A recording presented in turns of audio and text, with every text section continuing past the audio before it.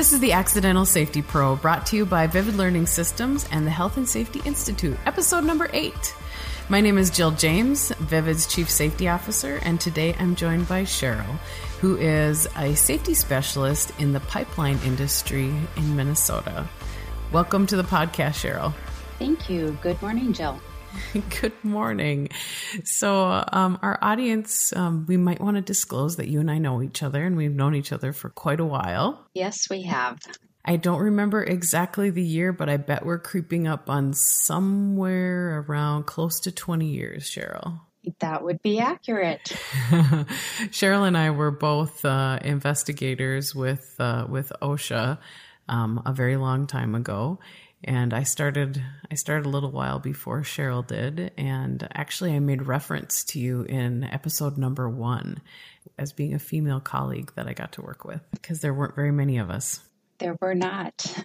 Yeah, I'm sure through our conversation today, we'll get back to some of those days when we were working together in OSHA. But, we'd like to start this podcast every time with asking people that central question that we named the podcast for, the Accidental Safety Pro, and inviting people to share their story of how they got into this practice by some interesting means that didn't have to do with, you, when someone asked you when you're a little girl, what did you want to grow up to be? I bet you never said safety professional.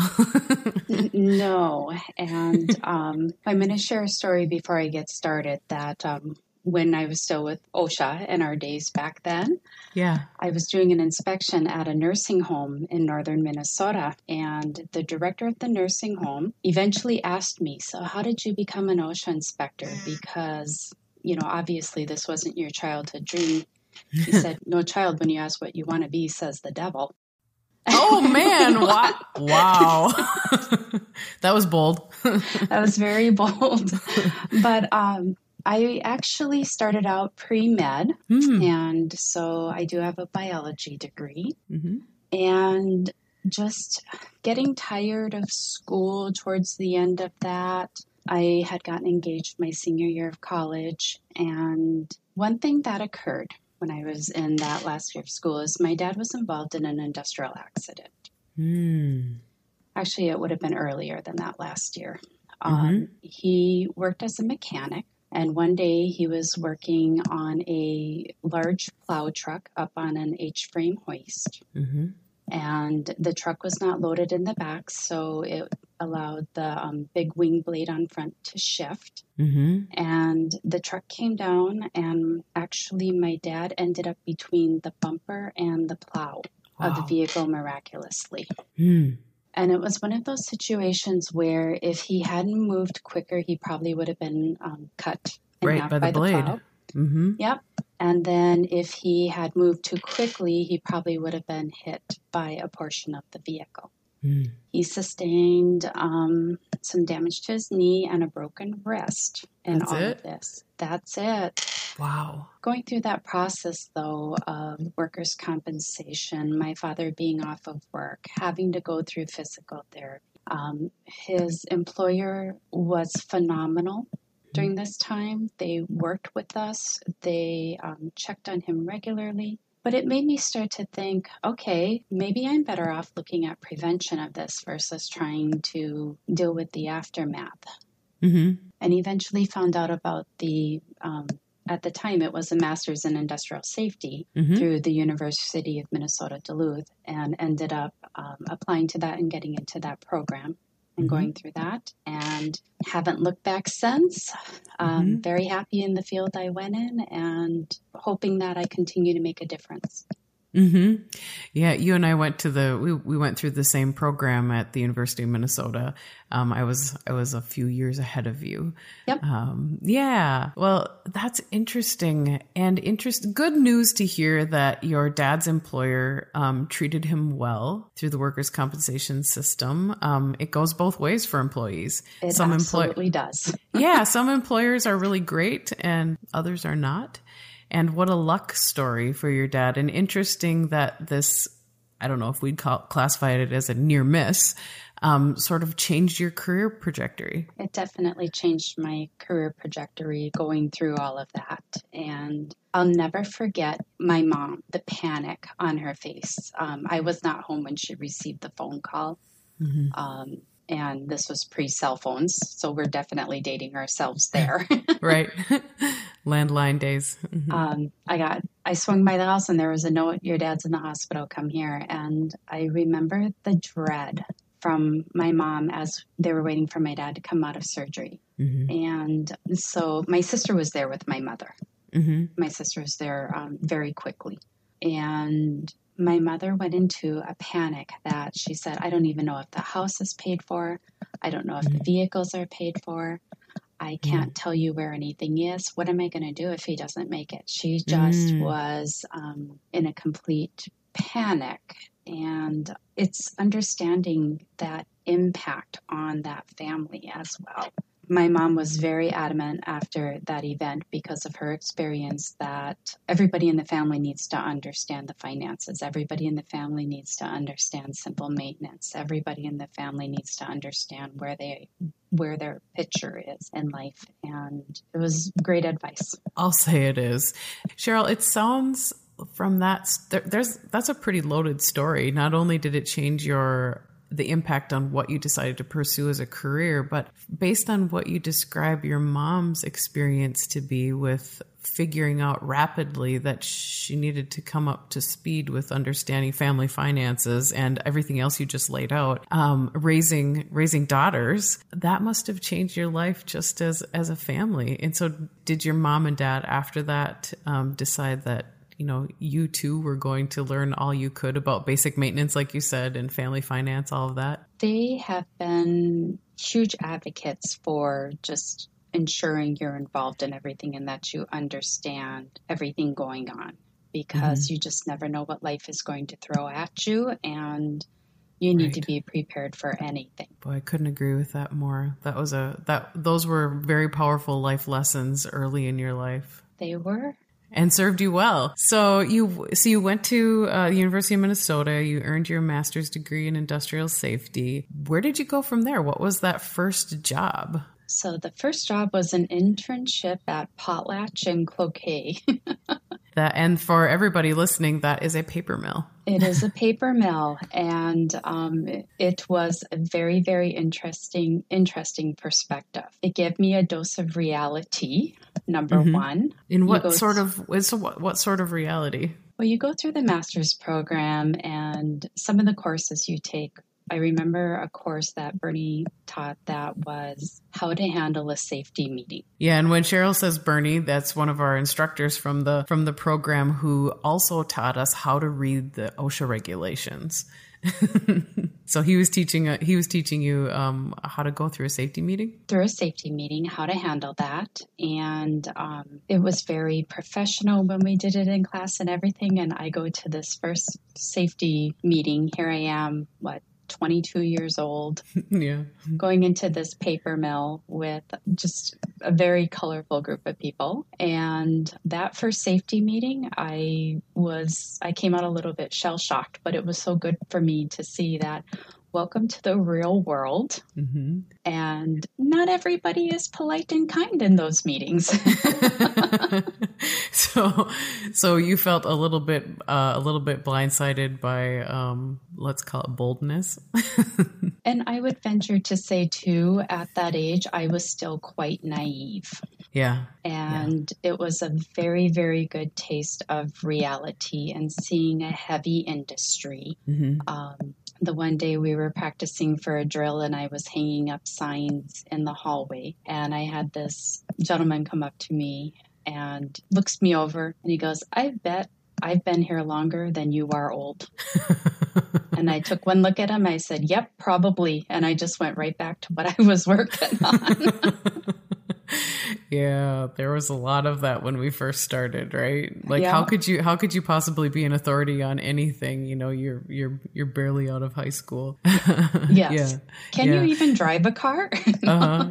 Do you remember back to that safety meeting and you said it was shocking to you. Do you remember a specific comment or incident, or were you like running the meeting too, or how it obviously was impactful. I'm wondering what piece. They just had me sit in it to observe. I think the two individuals working there maybe knew I was a Mhm. little bit on the naive side, and Mhm. it was just people swearing at each other, Mhm. just a bit of an argument or anything. And it wasn't anything negative. It was just how different people get their messaging across. Right, right. Yeah. Well, the paper mill industry is pretty harsh or it can be and intense from a safety perspective. You know, what did you feel you came away from that job with by way of skill development, whether it was with people or machinery? I'm guessing it was a good learning ground for you. It was an excellent learning ground. And what I primarily pulled out of that is gaining some self-confidence, comfortable standing up for, what we needed to, and a pretty good understanding of machine guarding, confined space entry, and lockout tagout. Yeah, So right. Those are the big ones in that it industry. was excellent exposure before going into my first job. Yeah, yeah. Also, was Potlatch, that was an internship? It was an internship. Yep. Got it. Yeah. Well, self-confidence, you mentioned that. And I think that, many young people starting out in their careers, particularly females, I know I get asked the question a lot, when you're really young and starting out in this career and people, maybe don't respect your opinion or your knowledge base based on your age or your gender. You said you gained confidence. What do you think it took? Was it just like a sink or swim thing, or did you have a coach or a mentor who, recommended certain things, or how did you do that? I think for me, it was just getting that exposure, getting exposed to different things and handling it with emotional intelligence, getting that criticism. And recognizing that those individuals do have something to offer. They know this job better than I could ever do it. They understand how this equipment works and I don't. So I think it was more getting to the point of recognizing a mutual respect for each other. Yeah. Makes sense. So you finished your internship at Potlatch and you need to pursue that first job. Where did you land next? I ended up doing consulting for a year for a company called IEA, whose main focus was school districts. Okay. Another really great place to see a lot of different types of hazards, though that might sound funny to anybody listening, but school districts really do have a little bit of everything. They do, because there's shops, there's chemicals, and I have to tell you, those science teachers love to accumulate chemicals they shouldn't keep. Right? I've seen those collections. Part of my job actually was once a year to go through and clean out the schools I worked for, to clean out their science labs. And I was constantly disposing of stuff that we didn't know what it was. Oh, great. And so you had to learn a little bit about hazardous waste management as well. So you were there about a year. About a year, yeah. And actually, fun job, enjoyed it, loved the clients I worked with. A great exposure there was, for the first time, I was introduced to having the ability to deliver training. Oh, okay. Yeah. And so did you develop your own training and deliver it, or how did that work in that job? It was a combination of some presentations were already developed and some of them were custom made for those clients. Okay, and you did some of that customization. So what did you decide? Like, I like this training thing. You're still pretty young in your career. Were you nervous to get in front of groups, or how did that work for you? I was nervous. I was definitely the quiet, nerdy kid in school. So I was definitely nervous about it. And my first couple of times went really, really well. And I started enjoying it. I started liking to have that interaction. The one thing I've always had a difficult time with is to be comfortable doing training. I feel like I really need to know the material. So it would have been helpful to have probably some more expertise in developing some of the presentations I did. Yeah, I think that's true. I mean, there definitely is an art and a science to instruction and training, and assuring knowledge transfer is occurring. And those are things that we didn't necessarily get taught in graduate school. Definitely. Right. So we sort of hone those skills and figure it out, hit and miss over our careers. So how did you know when it was time to move on? My husband helped me along with that. The job I was in definitely didn't pay very much, and he found an opening for OSHA and actually oh, really? Very much pushed me to turn in an application and resume. So I did. Got the call, went through the interview, had to take the written test, and was hired shortly thereafter. You know, I forgot that we had to take a written test when we applied for those OSHA jobs. I totally forgot about that. I specifically, now that you said written test, I've immediately transported myself in my memory to a conference room and where I was sitting and what I was wearing when I took that test, and thinking, oh my gosh, I hope I can do this. Yes. I totally forgot we did that. So what was the interview process like for you with OSHA? I am trying to think. I think there were 3 people on that interview panel, and it actually felt a bit brutal, if I remember right. Same for me. Yeah. When I got out of there, I just was exhausted. Yeah, I remember 3 men sitting across from me, 2 of whom would become my supervisors at different points in my career there. And, you know, their primary concern was, you know, how are you going to be able to not get eaten alive by employers? I think that was the focus of mine too. Yeah, they were really curious about that with us. I remember how I responded. Do you remember how you responded to when they asked you those kind of questions? Like, how are you going to do this without, you know, melting? I probably mentioned something like, when I'm upset, you'll know. Sure. Actually, I do know that about you. That's pretty funny.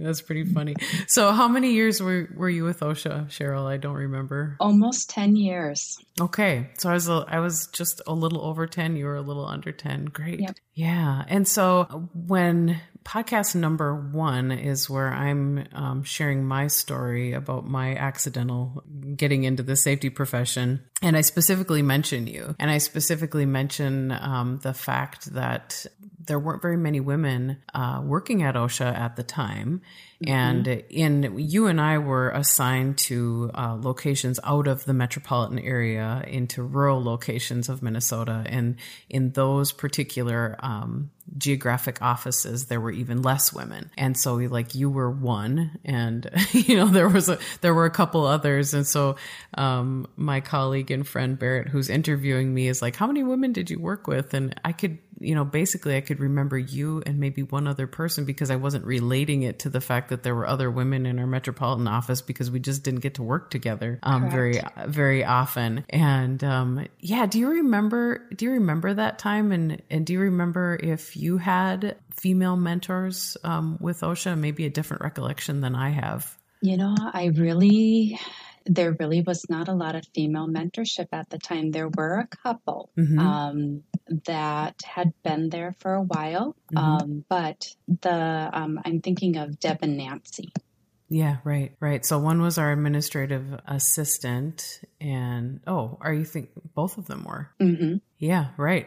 Exactly. Both were our administrative assistants, and both were super powerful in their jobs, processing our reports at that time, which were all on paper. And you reported to an office where Deb worked, and I reported to an office where Nancy worked. And I remember Nancy when I was just married, and I was hosting my first Thanksgiving, and I wanted to try to make a turkey, and I had never baked a turkey before.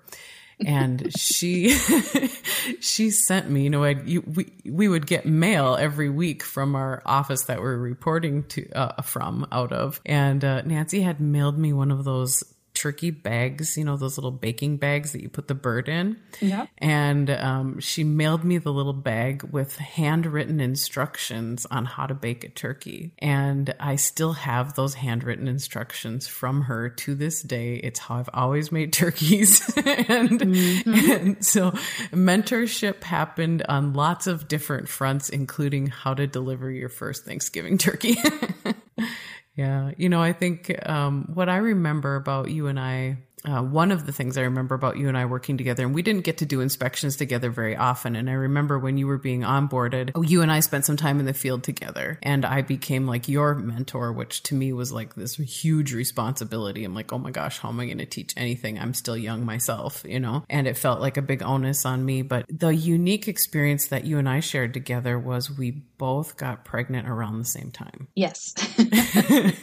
with our first children. Mm-hmm. And you and I were both reporting to the same director at that time. We were. Paul? Do you remember his response when we told him we were pregnant? Oh, I'm trying to recall. So Paul has passed away several years ago, and I still look up to him. Me too. But what did he say to you? He freaked out. He freaked out because he had never managed anyone who'd been pregnant before. I do recall that nobody knew what to do with us. Yeah, they didn't know what to do with us. And then you called me one day and said, I'm pregnant too. And I'm like, oh, thank God, we're going to be able to do this together.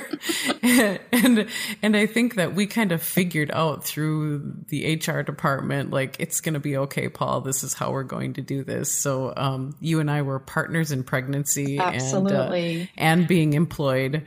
And we successfully got through that. But do you remember as an investigator being in situations in inspection settings when you were pregnant where it just kind of turned up your own alert button for your own personal safety? Do you remember that when you were pregnant? I definitely remember that. Yeah. Do you remember anything specific? I remember one very specifically. It was a operation that made the plastic components for cabs for skid steers and lots of styrene exposure. And I actually ended up making a referral to industrial hygiene and having them kind of go in before I went back. Because I got a denial of entry the first time. So what I did is I made the referral and had them kind of take care of everything. And then I went back in. Yeah, and make sure you weren't being overexposed to styrene. Yeah. Yeah. And I remember doing a lot of research on how to make sure I was protecting that baby and what I should be doing and avoiding. And it definitely changed my perspective on how I view the topic.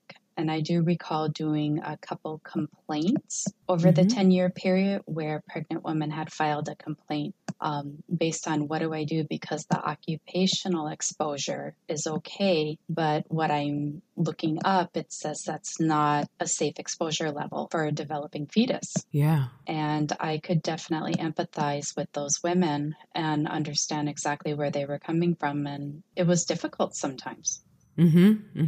Same. Yeah, exactly the same. It changed my view as well. Yeah. And probably some of the first times I heard of teratogens, yes. And really it resonated with me then as to what that meant. But yeah, I remember carbon monoxide overexposure. We always had to wear our carbon monoxide monitors when we were doing our inspections. And I remember mine going off at one point when I was doing an inspection while I was pregnant. And I was really scared. I was very nervous about getting not only myself out of that situation really fast, but also all of the employees too, and clearing that area before anybody went back in. And same thing with I was in a poultry barn chicken barn. And, Cheryl, help me out. What's the name of the byproduct of the manure that we're concerned about? Methane, thank you. And, it takes your breath away, particularly if it, has really high property warnings.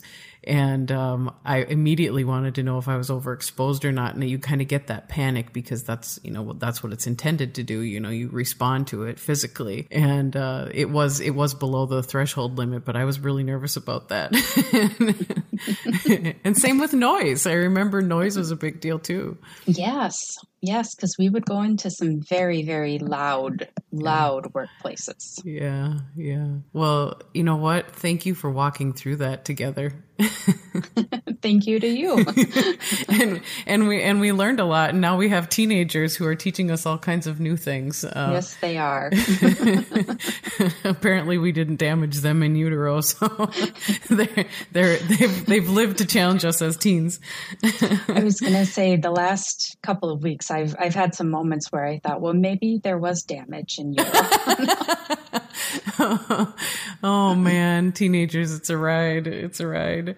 So it is. So 10 years, just about 10 years at OSHA. When did you know it was time to move on, and where did you go next? Again, my husband pushed me. Everybody at the state would tell me that 10 years is the jump off point. If you don't jump off at 10 years, you're never going to go. Yeah, you'll stay in government forever. Okay. Yeah, because they said the vacation gets to be where nobody will match it and things like that. So that's true. I was kind of getting to the point that my last 3 years I was in the consultation unit, and I could almost pre-write a report before I even went out to the site. I knew exactly what I was going to find with what contractors. And maybe started to feel like it might be time to go. And then again, my husband pointed out, there's this opportunity at this pipeline company. You should apply for it. Well, he's kind of your job coach, huh? Apparently. And he also prefaced, and it pays better. Upward mobility by spousal pressure. Okay. Yes. Okay. Because I actually found my work at OSHA to be quite rewarding. And I will definitely say this to anybody starting out in the safety profession. What an incredible training ground. Yeah. You will not get better training than what you will see working for the OSHA program. Yeah, agreed. It just gives you so much exposure to so many types of employment settings. It does. And good access to training programs at the OSHA Training Institute. We had some incredible mentors that had been doing it for 20 plus years, 30 years. We sure did. That provided us such good direction. It was an incredible opportunity. It really was. Yep. And I feel like it definitely prepared me for going into my current challenge of pipeline industry. Yeah, what's that like? There are definitely some unique challenges to the pipeline industry. And one thing that I do have to say about my current employer is safety is definitely a number one priority. And watching this path they've gone on over the last 10 years, the incredible things that they've implemented and improved on. I would say when I started, it definitely needed some work, but the journey's been incredible, and the stuff that they've implemented and developed over the years, it's been a true joy to watch all these improvements. And you got to be on the tip of that spear, it sounds like, Cheryl. Yes. Yeah. So what's a big win? Like, what was something that you're really proud of that you've been able to accomplish there? So for me, that relationship building with the individuals that work out on the pipeline itself, I think has been my biggest accomplishment. I truly care for these individuals that are out there. They're incredible, phenomenal people, and wanting to support them by my new goal is writing a program that definitely meets regulatory, protects individuals, but is realistic out in the field, and that they can understand and that they can implement, and that it's feasible and reasonable. That's it. I mean, that's nirvana in safety. That's it. Yeah. So you're working on that now, and have you succeeded in some areas with that? We'll find out. I just revamped our confined space program.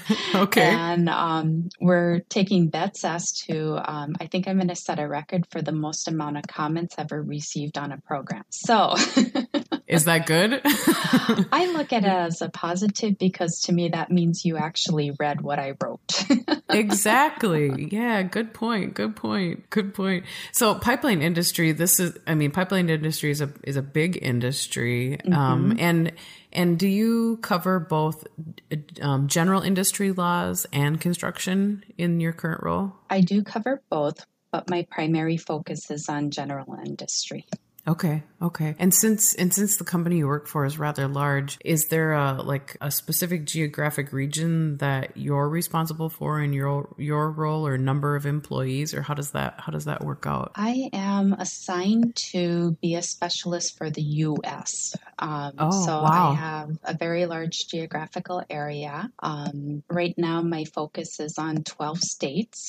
Wow. And several thousand employees. Mm-hmm. I don't know the exact number. I should probably figure that out one day. But my focus is mostly within those 12 states in the U.S. Mm-hmm. Mm-hmm. And so are you traveling as well? I do travel for my occupation. However, it used to be excessive, but it's slowed down over the years as my role has become more specialized. Mm-hmm. Yeah. So what does that specialization look like? What are you specialized in right now? So what they have me performing is I do, number one, high-level incident investigation. Okay. We have a program where for every incident that occurs, you have to look at what the actual impact was as well as the potential. And I get involved in high potential or high actual impact events and will serve as the lead investigator. Or I will assist as a root cause analysis expert for those areas to help us really dig deep into that. Yeah. So does that usually involve a team? It does involve a team. Yeah. So how many of you are on that? And are you the only safety person, or is there more than one on a team? It varies depending on the incident. I just completed a high potential incident with just one other safety person. This last week. Yeah. But typically it involves a team of about 3 to 5. And usually it's just one safety person. Sure. So professionally, that sounds really interesting. Is it a fun challenge for you? And when we say fun and safety, and you're talking about high potential incidents, that's not to disrespect that something potentially terrible could have or did happen. But also as practitioners in this field, these are interesting times for us to be able to work, to do our jobs too, right? Absolutely. And I can give a great example of that. Not last winter, the winter before, we managed to put a skid steer through the ice on our right of way. We were in a swamp and ended up that there was just like a small pothole that was 12 feet deep. And the operator felt the back end of the piece of equipment go down, realize that there's a situation there, exited the vehicle, let them know that, hey, I think the piece might go through the ice. We need to deal with this. And they tried to rig it and get it out, but their attempts failed and it ended up going through the ice. So this was looked at as a fatality potential incident. Yeah, sure. And so therefore that got me involved in the investigation. And my comment, because the contractor that we were dealing with, upper management, was I look at those type of incidents as this is the perfect opportunity for us to really take a good look at ourselves without any consequence. So what did this cost? It cost several hours of lost time. It actually didn't damage the equipment. It didn't release anything into the water. They were able to tow it out, clean off the equipment. It didn't even dent it. It was just because it landed in muck. And I look at that as what an incredible opportunity for us as a company to really, really look at how we're doing things and make genuine improvements with very, very low consequence involved. There won't be lawsuits from this. There isn't anything to fix. There's no damaged equipment. Nobody got hurt. Yet we were able to identify problems in communication, consistent flagging procedures, We were able to identify how do you transfer tribal knowledge issues, just all sorts of things. How do you manage change? That was a huge one on this, and that operators had changed and the communication didn't get there. How do you manage change? And it ended up being a truly incredible experience and identifying some pretty major flaws without having anybody hurt, injured, or anything damaged.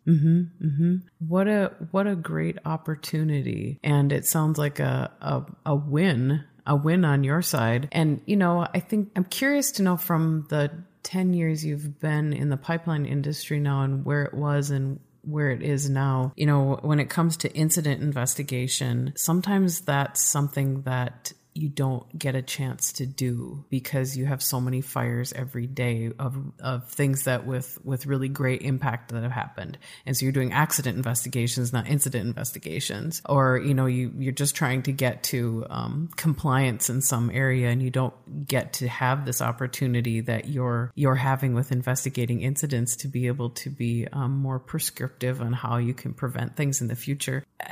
I'm guessing you didn't start out that way when you started your job in the pipeline industry. How long did that evolution take where they were actually able to start looking at incidents versus reacting to things? Well, we definitely still have days where we're just reacting to things. Yeah, that's the reality of our job.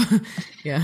We're actually working currently with an individual. His name is Dr. Matt Holloway out of the University of Colorado Boulder. Several companies have come together to help finance his research, and he's doing a lot of research around that SIF potential, serious injury fatality potential, and how we're trying to focus resources on that. They say that's around a 21% of all your incidents. And the company's vision moving forward has definitely been that if something falls into that SIF potential range, we have to focus a good amount of resources on this and get to the bottom of this.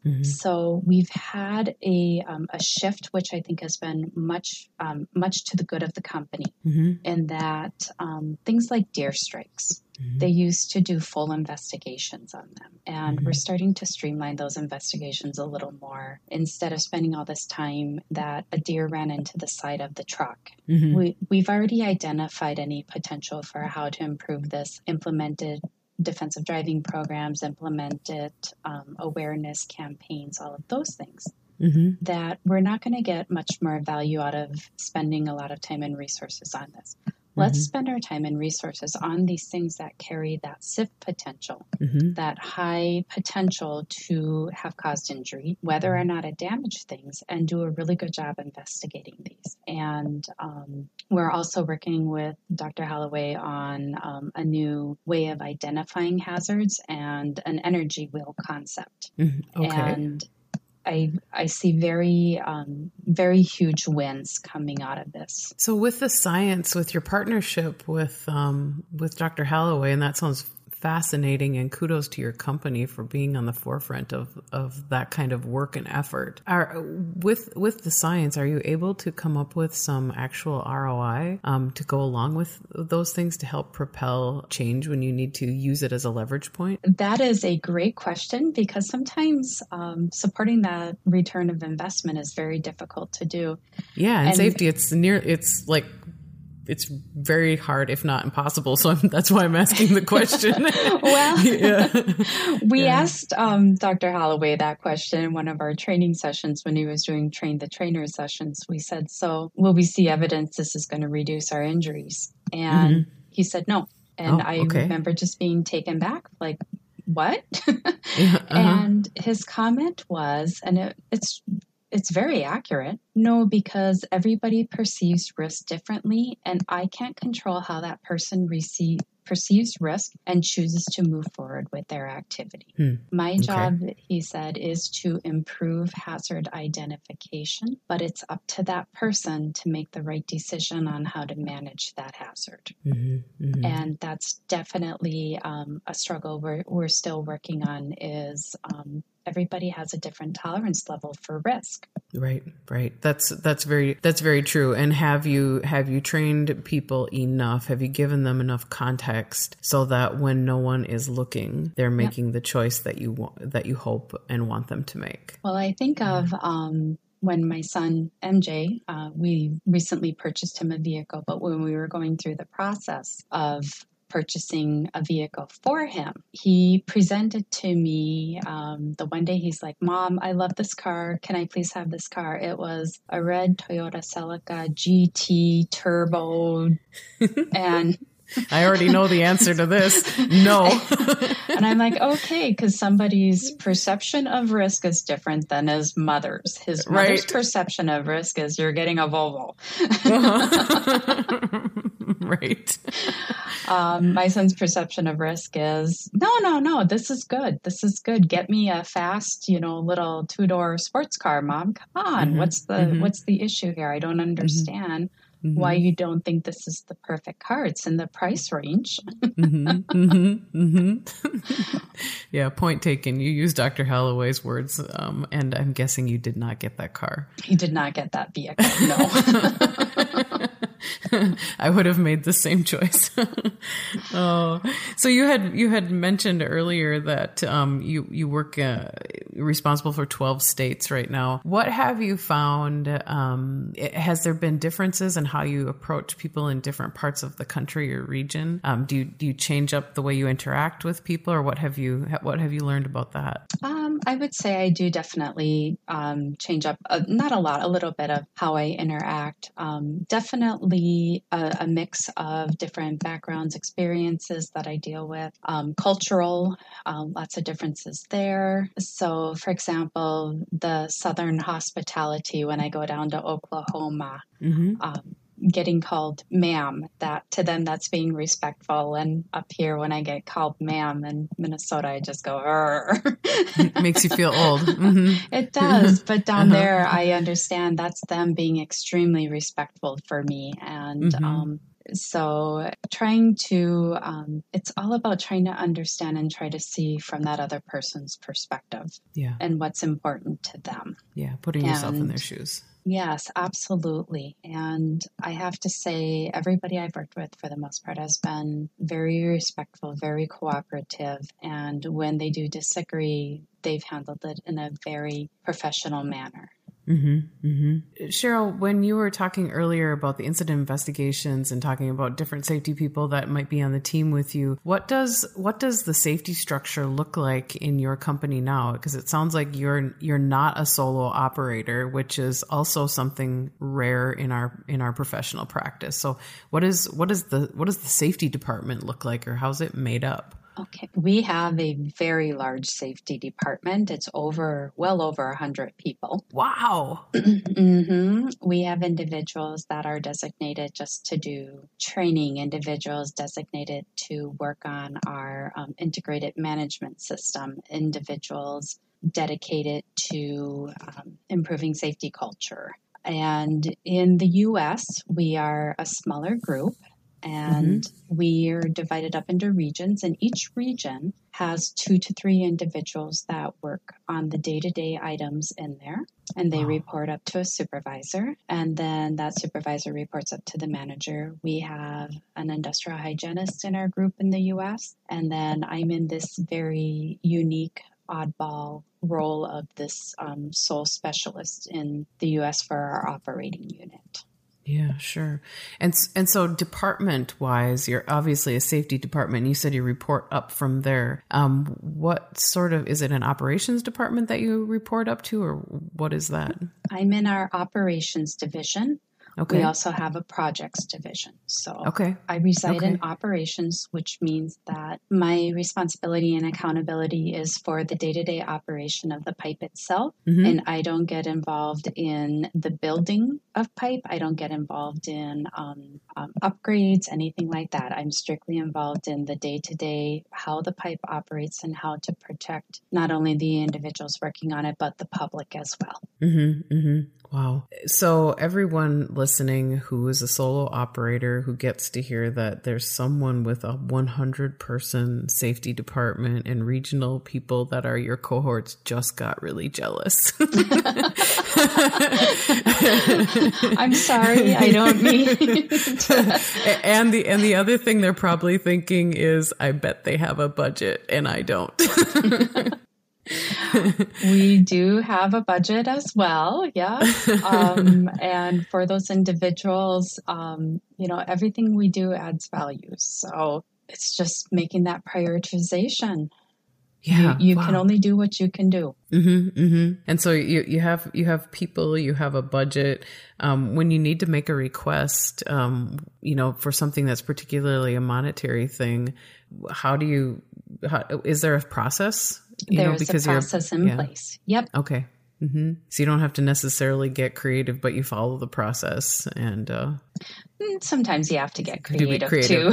Sure. But usually the company puts a high emphasis on safety. And if you can justify regulatory wise, for example, why something is important, they don't bat an eye. If it's regulatory driven, they will typically support that and move forward with whatever the recommendation is. Mm-hmm. Wow, wonderful. Yeah. Sounds like a great place to have landed, Cheryl. And sounds like a challenging and fun career too. Yeah. And not to necessarily go back on this topic, but I do definitely want to encourage more women going into this field. Yeah. There's only, in my work group, there's only 2 of us that are female. Oh, wow. And I definitely want to encourage listeners out there that this is an incredible field for women to go into, and just diversity adds so much to this profession. Mm-hmm. And trying to encourage that, go into the sciences, practice that diversity, go into this field. It's a wonderful, very, very rewarding field that you can make a very good living on. Mm-hmm. And an impact. Yes. Yeah, and an impact. Yeah, you're interesting to hear. Thank you for sharing that about how many women are in your particular unit. I think our practice has always been low on female involvement, but it's changing and it's growing. Mm-hmm. I don't think we're not there yet, but it's getting better. I often use the anecdote about how you go to a safety conference and the line to the females' bathroom is always shorter than the men's because there's so few of us. But I had an opportunity, and I don't remember if I shared this in a previous podcast or not, but I had an opportunity to keynote this year's Future Safety Leaders Conference for the American Society of Safety Professionals in Chicago. That's incredible. And, yeah, it really was. It was quite an honor to be asked. And the topic of my keynote was 10 things I wish I would have known when I started out in safety. And I took about maybe 1 to 2 minutes of that time to address the women in the audience specifically. And so this is students from all over the country and in safety programs, undergrad and graduate safety programs. And so it's a big ballroom in a hotel. And when I get to this part where I want to speak to the women specifically, I asked all the women to stand. And I was not on the podium because I'm not that kind of speaker. I was standing, among the tables of all the people. And like this whole forest of women stood up around me. And it was crazy. Like I was taken aback because I couldn't believe there were that many women in the audience because it's so rare for us. Mm-hmm. And this is the future. And I thought, wow, they literally took my breath away while I was in the midst of my keynote. And I'm like, holy cow, I didn't expect to see this many of you here, Yeah. And it was pretty cool. So I see the tides are changing for our practice. And, it's a STEM related field. Mm-hmm. And it's important that we're half the human existence, and so why not be represented, right? And step into that practice. Yeah. So definitely encourage.